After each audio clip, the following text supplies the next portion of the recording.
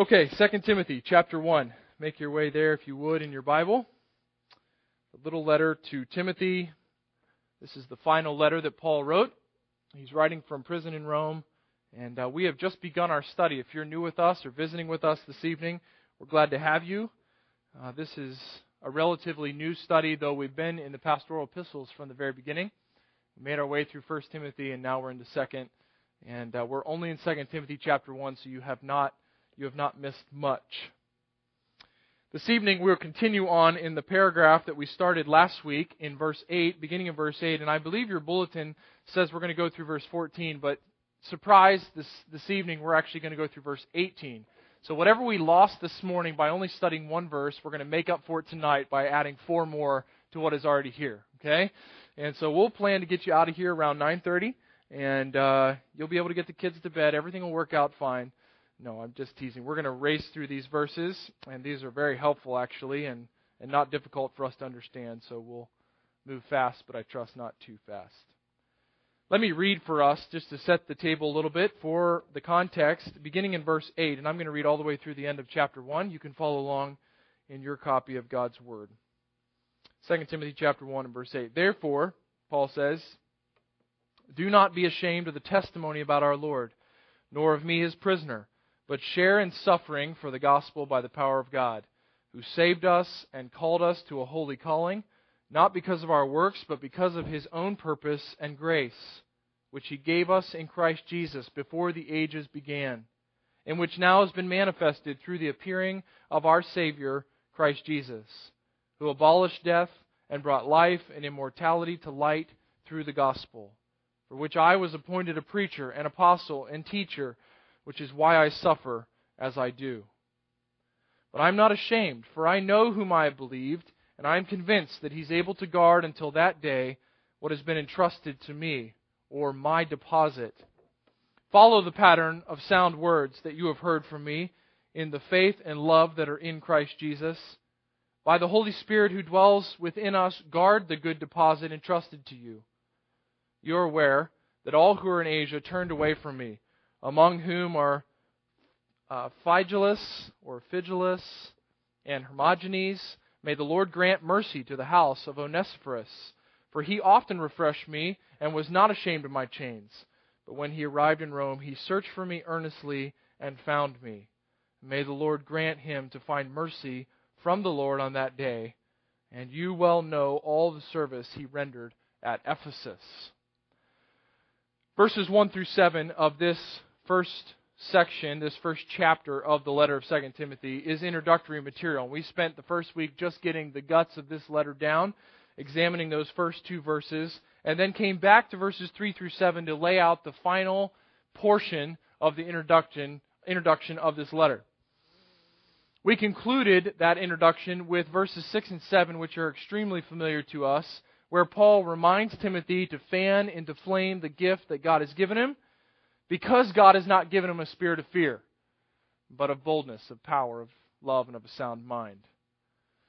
At that point, Paul turns the corner, and when we begin in verse 8 with the therefore, he has now entered into the main body of this letter. He is addressing some specific concerns, and in particular in verse 8, he begins the body of the letter with a call for Timothy to respond to 2 imperatives, 2 commands. 1, don't be ashamed, and 2, share. Share in the suffering. Don't be ashamed of the testimony of the Lord, that is the gospel. Don't be ashamed of me, His servant, who is suffering in a dungeon in Rome because of Nero's persecution. And not just the negative, but in the positive sense, share in this. Share in it. And so last week we looked at the shameless sharing in suffering for the gospel and in the power of God. That brought us into these verses, which are so profound, talking about the power of God revealed in His grace. Beginning in verse 9, it describes for us the power of God. God saved us and called us. We have a sovereign grace that is granted to us in the power of God. We have an ancient grace, also in verse 9, before the ages began. We have a present reality, a present grace in the manifestation of Christ. There is a saving grace that is rescuing us. In verse 10, Christ abolished death. The power of God abolished death and brought life and immortality to light through the good news, through the gospel. And not only do we have a sovereign grace and an ancient grace and a present grace and a saving grace, but an exemplified grace in the life of Paul that all point back to the power of God that was to drive and to motivate and to be the means by which Timothy was to take courage and stand for the truth. And we've struggled with the context of this and bringing this to our time period because we do not grasp the very real potential of Timothy's suffering in a way for the gospel that we could never comprehend. Paul was released from prison in Rome. Nero then burned Rome to the ground, feeling the heat, if you will, of that ridiculous and mindless act. He focuses the blame on the Christian community to shuffle off any attention to himself and his insanity. And Paul is rearrested as the leader of the church at Rome, the leader of the church across the known world, and is put into prison for the final time. And Paul knows at this point, under this imprisonment, in this particular circumstance, he is aware this one will not end with release. This one will end with what tradition tells us. They took him outside of the city and they cut off his head. And so Paul writes this letter, and he is concerned for Timothy to stand up and suffer. And all of the power of God is to be the means by which Timothy is bolstered in his confidence and in his willingness to share in this suffering. What we find then in the remainder of the paragraph from that second section of verse 12 all the way through verse 18 is a further incentive for Timothy to stand firm. In fact, we're going to find 4 incentives tonight from this section that help Timothy be encouraged to continue to stand and to share in the suffering. From what we know about Timothy, this guy struggled with timidity. He struggled with being concerned that he did not have the credibility to bring to the table to stand against false teaching.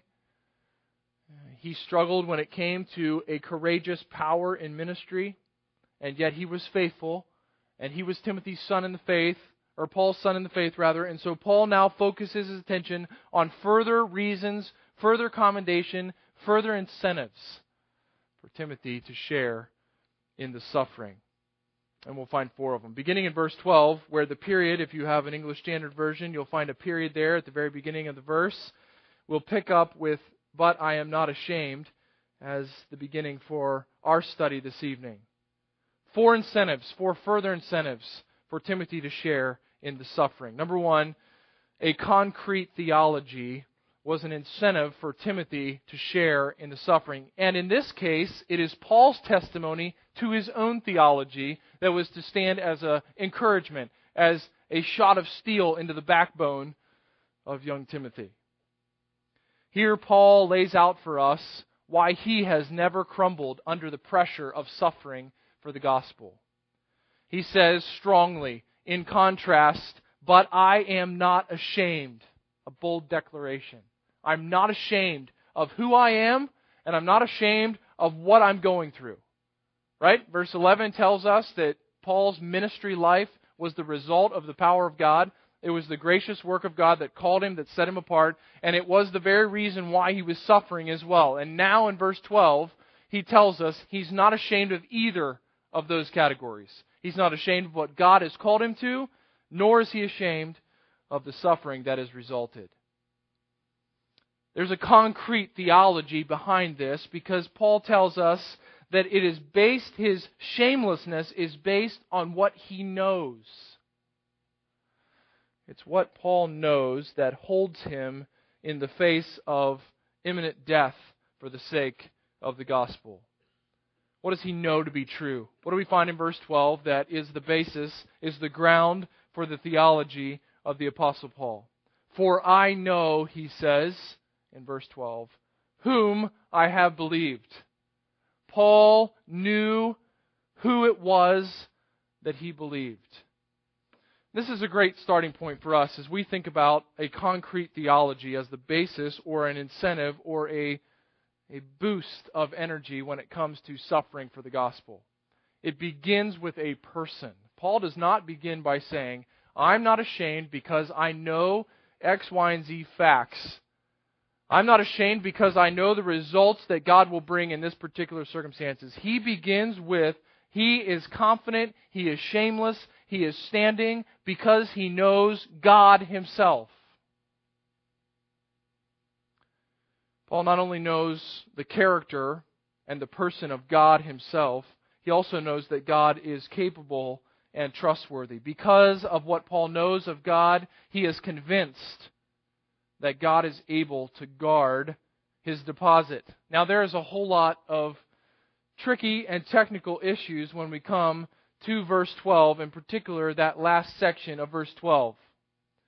But let's start by saying and by realizing what is obvious here in verse 12. What is obvious is that Paul's theology is based on the person of God, and it has resulted in his confidence in God to guard a deposit until that day. This is a lot of language that leaves us with questions, and in particular, the structure of this phrase leaves us with very distinct questions. Paul knows that his deposit is in good hands. If you have an ESV, you'll find a little number marking something there in verse 12. You can look down and find in the bottom or in the margin that it will say, or, here's another translation, what I have entrusted to him. Now, why is it difficult for us, and why do many of you have a different translation than I do of this particular verse? In fact, I memorized this verse from the King James Version, which is the other reading. Paul says he knows whom he's believed, and he is convinced that that one is able to guard until that day my deposit. That's all Paul says. And so the translators are left to help us understand, is it the deposit that God has given to Paul, which Paul calls his own, or is it Paul's giving of a deposit to God? You understand the difference there? Either the subject of this deposit is Paul himself, he's the one depositing something to God, and he's convinced that God is faithful to guard that deposit. Or he is convinced that God will complete what has been entrusted to him, what God has given to Paul. I believe that if we take this at its face value, we find the answer not to be so difficult. The reason that this is a challenge is because of the same terms used in verse 14. In verse 14, Paul says, by the Holy Spirit who dwells with us, Timothy, you guard the good deposit entrusted to you. So it's the same idea, same words, same word picture being used by the Apostle Paul. And so in an attempt to harmonize those two verses, to bring them into a relationship that makes better sense, if you will, verse 12 is translated, I'm convinced that God is able to guard until that day what has been entrusted to me. Because Timothy has been entrusted with a deposit in verse 14, Paul must have been entrusted with a deposit in verse 12. You follow along? You track with that? The issue is here, what we really run into that will help us in understanding what is best in our interpretation of this passage is the beginning of that phrase. Paul is confident that God is able to guard. It is God who is doing the guarding. And so in verse 14, who's doing the guarding of the deposit in verse 14? Good. Someone else? Who's doing the guarding in verse 14? I'm sorry? By the Holy Spirit, who is commanded to guard the good deposit? Timothy. Timothy is to guard the good deposit in verse 14. It is Timothy who is to take care to guard, and we're going to get there, to guard the message of the gospel. And he's to do that through the power of the Holy Spirit. When we come to verse 12, who is guarding the deposit in verse 12?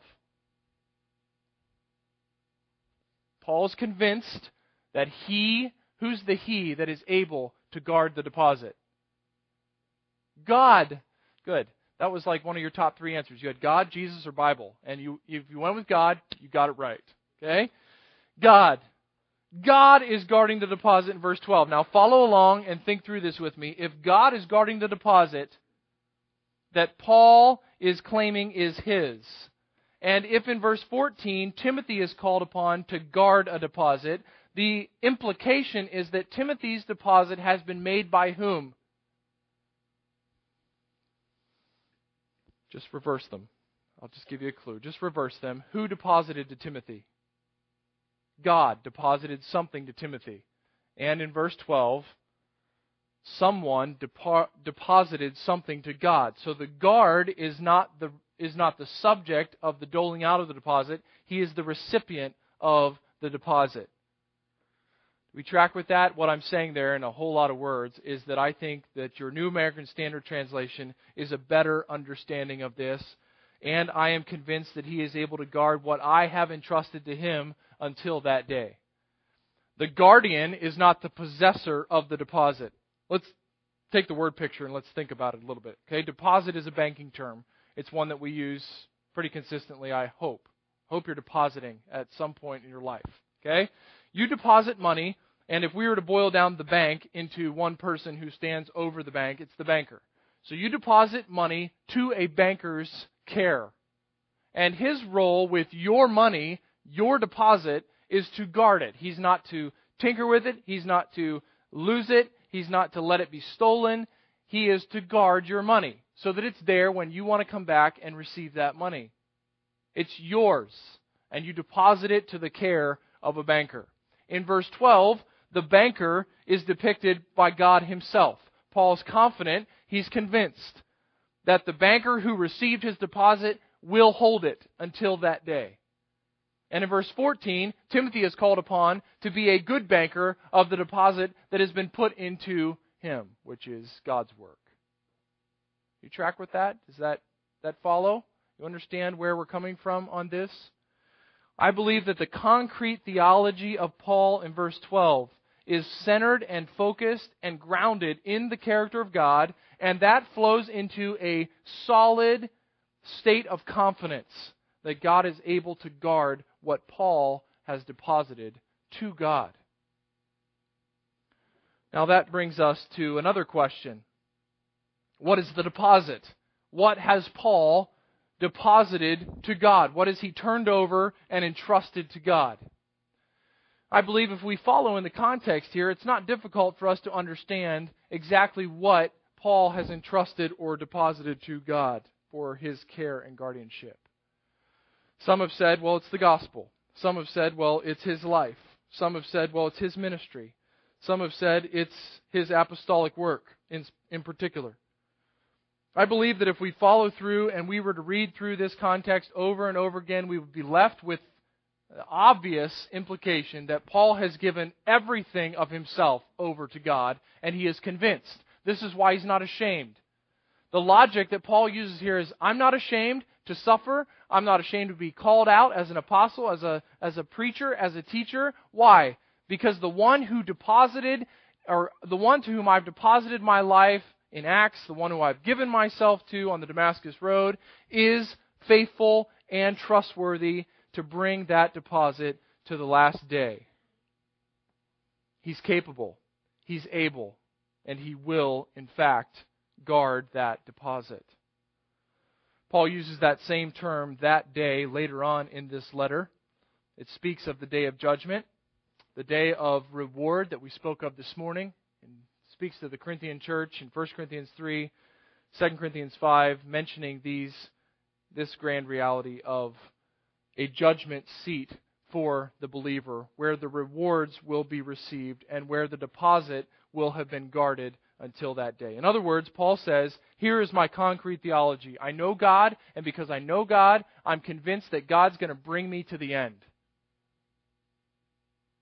I've given everything to God, and I am confident that He is capable and trustworthy to guard everything I've given Him, which is my whole being, until that day. And at that day, everyone else will be silenced, and God will stand and will say, well done, good and faithful servant. In fact, that is the conclusion of this letter to Timothy, as Paul, in the final words, speaks of his confidence that he has in fact run his race, that God has been faithful, that God did in fact bring him to completion. So the power of God is the basis of our shameless suffering and sharing in suffering with those who are suffering for the gospel. But not only the power of God, but also a concrete theology in verse 12 is an incentive. It is a basis for us to move forward shamelessly for the truth. That brings us to verse 13. Paul now turns his attention back to Timothy. After a personal testimony, he moves back into commands, and he says in verse 13, follow, or keep. Follow the pattern of sound words that you have heard from me in the faith and love that are in Christ Jesus. So if we were going to have 4 incentives this evening, the first one is a concrete theology testified by Paul. The second one is a consistent pattern of ministry, which is to be the standard for Timothy. A consistent pattern. Paul says, follow the well-worn path that I've given to you. The well-worn path that Paul mentions is not left to us to understand or to figure out on our own. It is sound words. This is an interesting thought for us as a brand new church, because Paul here really demolishes, he really sets aside the common notion, the familiar present-day thought that my highest goal and the church's highest goal is to be innovative, to be creative with the Word of God and with the methods outlined in the Word of God for the church, right? It's how can we be fresh? How can we be new? How can we be on the cutting edge of strategy in the church? And Paul says, Timothy, if you're going to stand firm and share in the suffering, you must have a grounded and concrete theology, and you must not be innovative. You must set yourself to follow, doggedly follow, the well-worn path of the apostolic word. Paul gives himself the credit for being the transmitter of that message from God, the sound words that have been passed on, or the healthy, the well-rounded, the full of life words that you've received. They have come directly from me, Paul says in verse 13. This is the apostolic transmission of the truth, and it is what you have in your New Testaments. This is the basis for Timothy's ministry, and it will be an incentive for Timothy to stand strong.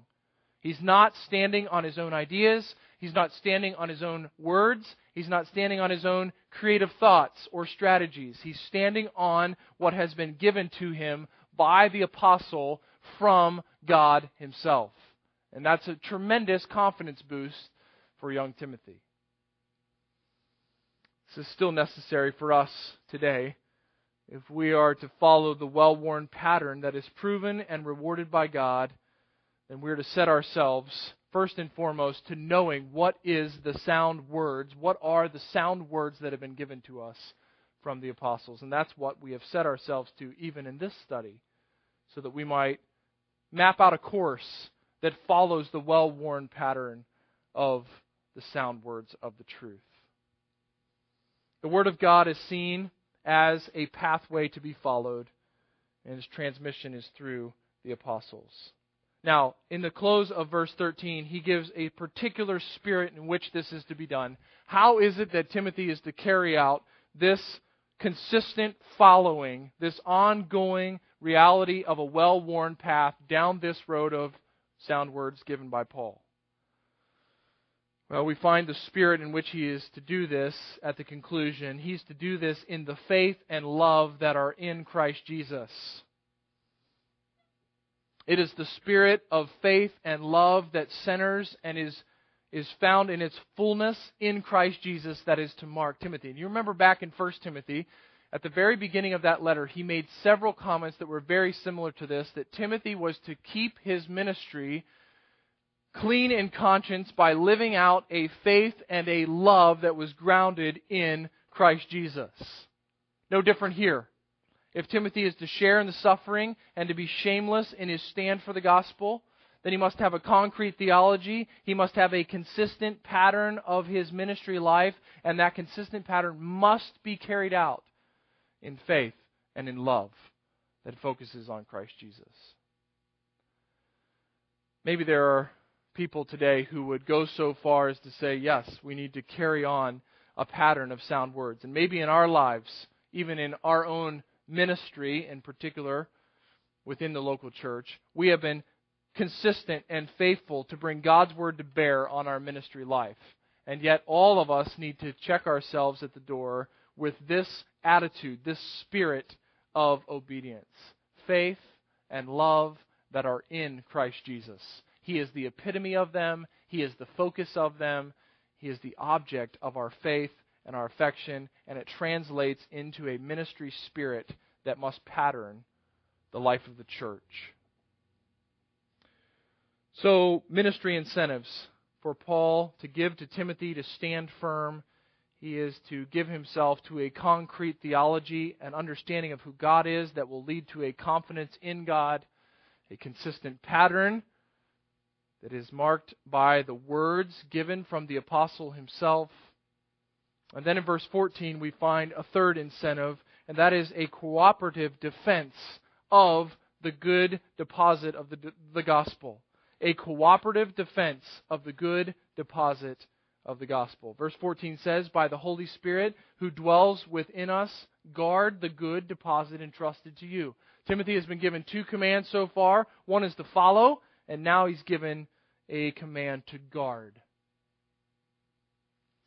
Timothy is to see himself in a number of different lights. Paul references being an athlete, being a soldier, being a farmer, being a builder. All pictures that he uses to give an understanding to Timothy of the ministry. And here he uses a guard, one who is stationed to provide safety. But it is not safety to people or individuals that Timothy is to be concerned with. He is to be guarding the good deposit that has been given to him. He is the banker who also is the security guard at night at the bank. He's been entrusted with something, and that good deposit is nothing short of the gospel itself and the ministry of proclamation of that gospel.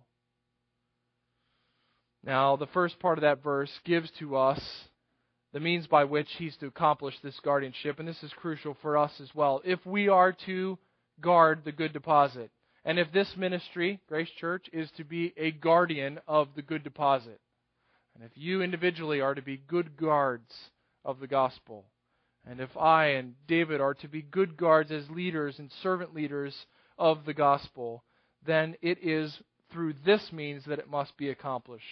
The beginning of verse 14. By the Holy Spirit who dwells within us. The Holy Spirit is the means by which Timothy is called upon to guard the gospel. In John chapter 14, we find our Lord Jesus speaking to his disciples, and he promises them the coming of the Holy Spirit. And it's interesting the words that our Lord uses to describe or to name the Holy Spirit. In verse 15 of John chapter 14, he says, if you love me, you'll keep my commandments.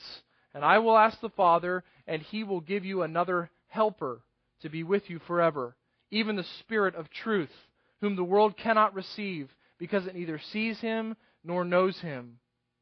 You know him, for he dwells with you and will be in you. I will not leave you as orphans. I will come to you. Yet a little while, and the world will see me no more, but you will see me, because I live, and you also will live. In that day you will know that I am in my Father, and you are in me, and I in you. Whoever has my commandments and keeps them, he it is who loves me. And he who loves me will be loved by my Father, and I will love him and manifest myself to him. And Judas, not Iscariot, said to him, Lord, how is it that you will manifest yourself to us and not to the world? And Jesus answered him, if anyone loves me, he will keep my word, and my Father will love him, and we will come to him and make our home with him. Whoever does not keep my words, and the word that you hear is not mine, but the Father's who sent me. These I have spoken to you while I was still with you. But the Helper, verse 26 says, but the Helper, the Holy Spirit, whom the Father will send in my name, he will teach you all things and bring to your remembrance all that I have said to you. That's a critical passage for our understanding of verse 14 of 2 Timothy chapter 1. For it is through that Holy Spirit who dwells within us, from the point of conversion forward, the Spirit is there. You don't have to ask for him to be there. You don't have to ask for him to come and visit you. He is with you. He indwells you. He is there as a comforter and a helper until you are again in the presence of the Lord Jesus. And it is his ministry to teach you and to remind you of the truth of the Word of God. And so Paul commends Timothy here. He gives him this incentive that the Holy Spirit would guide him in a guardianship, a cooperative guardianship of the gospel. Interesting that Paul gives a means and then also a command. He says to Timothy, it'll be by the Holy Spirit, but you are to guard. And so often this is the paradox of your New Testament. It calls upon you to live or to act or to think in a certain way, and yet it constantly reminds you that it is God Himself who enables, who empowers, and who sustains you in that obedience. And so this evening, I trust it's your desire, as it is mine, if God so desires, for us to shamelessly stand and suffer for the gospel. By the power of God, because of a concrete theology, because of a consistent pattern of life that is focused on the apostolic word, and then in this great incentive, in a cooperative defense of the gospel, dependent upon the Holy Spirit Himself. What a tremendous encouragement this is to us. We have one final incentive for Timothy, and it's found in verses 15 through 18, and this will just be our conclusion this evening. In verses 15 through 18, Paul uses one final tool to help encourage Timothy to share in the suffering. And he does it in an interesting way because he points to negative illustrations to drive Timothy forward. And then he focuses on one positive illustration of one who is in fact living out the very commands that he is calling Timothy to.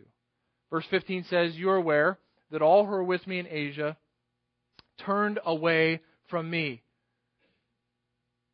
All who are with me in Asia turned away from me. Now, we haven't done this in a long time, but if we go back to our Bible maps, we think of Asia, and you might not have a very clear understanding of where we are when we talk about Asia. If you go to maybe the last map in your Bible, you'll find Paul's missionary journeys, maybe the next to last if you have maps. And on the left side of the map, you'll find Achaia. It's a little island region. You'll find Corinth there and Athens. Crete's down below. And right smack dab in the middle of your map, you'll find a large section right through the middle, which is called Asia. That region contains the city of Smyrna, Philadelphia, Sardis, Thyatira, Colossae, Laodicea, Miletus. These are all crucial cities. Some of them we know from Revelation as the messenger came and spoke to them. Some of them are because Paul wrote letters to them. We have Ephesus and Colossae right there in the middle of Asia. And we're left with this statement from the Apostle Paul. Those who were with him who were from this region, all of them were ashamed of him. All of them lived out the opposite of what he called Timothy to in verse 8. They were ashamed of the testimony about the Lord. They were ashamed of Paul, his servant, and they were not willing to share in the suffering that would come to them. Now, before we get too high and mighty and indignant at these people from Asia, whoever they might be, and we have two of them, Phygelus and Hermogenes, who are given to us, two representatives of this whole group. And I'm not sure exactly what these two fellows did. I assume they're fellows. I don't know what they did to earn getting included, but they must have led the departure from Paul. But before we get too proud and too indignant at these people, let's understand exactly what Paul is meaning by they turned away from him. Let's think about this. Okay, Paul's in Rome. He's arrested. There are obviously people from various churches and different ministries who have come along into the team and are traveling with Paul. And what we find about Onesiphorus in the remaining verses is that he was not ashamed, and the contrast is used to point back to the reality. Here's what it meant to turn away from Paul. It meant when Paul was in prison under Nero's reign and everyone knew that Paul was going to die for the gospel, these people were not in line to bring bread and clothes and to cheer up the Apostle Paul. They weren't there standing in line, waiting while the guards were there, and they said, "Hey, we're here to see the Apostle Paul." We're here to see our old buddy Paul. He's the leader of our church. He writes us letters. He helps us understand doctrine. And we're here to encourage and to edify our brother in Christ. Right? We understand what that means? To say publicly, to go publicly to one who was in chains for the gospel, was to declare your own guilt before the authorities. And all those who were from Asia, all of them, blanket statement by Paul, they turned away. They turned away Timothy. This is what they did. And even these two men stand out as representatives. But there is one who doesn't, and he is an illustration for you. He's an incentive. He bolsters your confidence. He is the contrast in illustration. May the Lord grant mercy to the household of Onesiphorus, for he often refreshed me, and he was not ashamed of my chains. But when he arrived in Rome, he searched for me earnestly and found me. It's as if Onesiphorus was going from prison to prison to prison. Is Paul here? Paul of Tarsus, is he here? Is Paul here? Paul the apostle, the Christian, is he here? No. I'm going to the next prison. Shameless, willing to suffer, willing to associate with the apostle Paul. The word refreshed carries both a spiritual and physical idea. He no doubt brought food and nourishment to Paul, but he also refreshed Paul's soul and spirit with his attendance to him at the prison. Onesiphorus is one that we could learn a lot from as an example of what we find commanded of us and commanded of young Timothy and commanded of the church in verses 8 through 14. Onesiphorus is also described in verse 18. He goes on to pray this prayer, "May the Lord grant him to find mercy from the Lord on that day.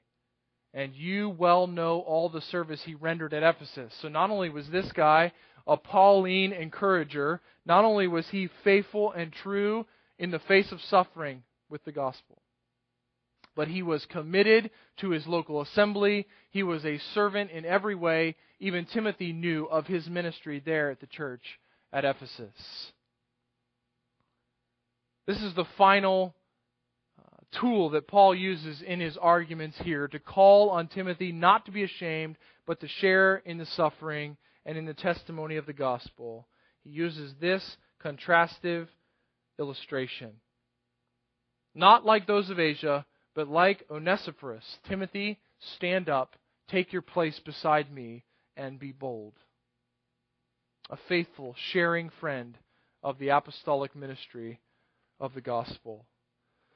Now, before we go, it's important for us to make a little note here, and maybe you've interacted with this, maybe you come from this background, but the Roman Catholic Church uses these passages, these verses right here, 16, 17, and 18, to teach prayer for those who are dead. They assume that Onesiphorus is already dead, and that Paul here is praying for him to receive mercy after his death. And maybe you've never known that. Maybe that's news to you, but I would love for you to be aware of that if ever that were to come up in a discussion with a Roman Catholic friend or neighbor. They use the idea that Paul speaks of Onesiphorus as not being with his family. So you'll find that he prays that God would give blessing to his family, the household of Onesiphorus. The implication there is not that Onesiphorus is dead, but that he's still with Paul. So he's praying that God would bless his family back in Ephesus, that God would continue to show mercy. Matthew 5 tells us, for those who are merciful. And then in verse 18, the Roman Catholic Church interprets this passage in the same way when it speaks of, "May the Lord grant him to find mercy from the Lord on that day." And again, Paul uses that same phrase that he'd used earlier about the guardianship of God with his life. Praying that God would grant mercy. And they're saying, the Roman Catholic Church interprets this as an obvious sign that Onesiphorus is dead and that Paul is praying for God to show mercy in the judgment. What seems more likely from the basic reading is that Paul is praying that mercy would be granted to Onesiphorus on that day, because Paul himself will not be able to show mercy to Onesiphorus himself. He'll not be able to repay what he is indebted to Onesiphorus for with his kindness and his gratitude and His mercy, and so he entrusts that to the Lord. It's as if Paul says, I know I'm not going to be able to do what I want to do in showering Onesiphorus with mercy. So God, I give that to you, knowing that you will deal with that appropriately on that day. This is the message. This is the message of an illustration that should bolster our confidence. One who will receive mercy, one who was bold in the face of suffering and was not ashamed of the chains or the suffering of the Apostle Paul. That takes us all the way back to verse 8, and it reminds us that it is by the power of God that we are to stand firm for the truth. Not just the power of God, but a concrete theology that is grounded in the person of God and is confident in His character, a consistent pattern that is grounded in His Word as given to us by His apostles, a cooperative defense in full dependence on the Spirit of that gospel, standing firm with the Spirit's power, and being careful in our association that we might find ourselves on Onesiphorus' team and not on the team of all those from Asia. This is Paul's encouragement. And no doubt this was personal to Timothy. Because he uses these terms, he implies that Timothy knows these individual people. And this would have been a powerful illustration to call Timothy to a radical life of shameless suffering for the truth. Now, all that brings us to the conclusion tonight to ask ourselves, first of all, am I willing to be unashamed for the gospel? Am I willing to stand shamelessly for the testimony of the Lord? That's a very practical question. Verse 8's command to Timothy and to us as the recipients of this truth is not a hard one to ask ourselves, but it is difficult when we look at the answer, because our shame level, if you will, our shame meter, is directly equivalent to our boldness to speak the truth and to live the truth of the gospel to those around us. What a challenge this is for us. What a burden this is for us to examine our own hearts and our own lives to see if this be true of us. Paul attaches himself to this, or are we ashamed of those who are suffering for the gospel? If we're ashamed of either, then we would take stock and benefit from taking stock of the power of God in the grace of God, the theology, the pattern, and the fellowship that Timothy was to enjoy as he stood firm in the truth. This is to be the pattern of our church. This is to be the pattern of your leadership. The pattern of those who give oversight to the ministry. They are to stand shamelessly for the gospel. This is to be an expectation of our ministry. That's why we started in the pastoral epistles. That's why we're studying these letters, so that we can have an expectation of what it is to have a successful ministry before the Lord. Not a strategic ministry before the world, but a successful one that has been faithful to what God has called us to. And that entails a shameless standing and sharing in the suffering that will result from the gospel by the power of God, along with a long, long line of faithful servants of God.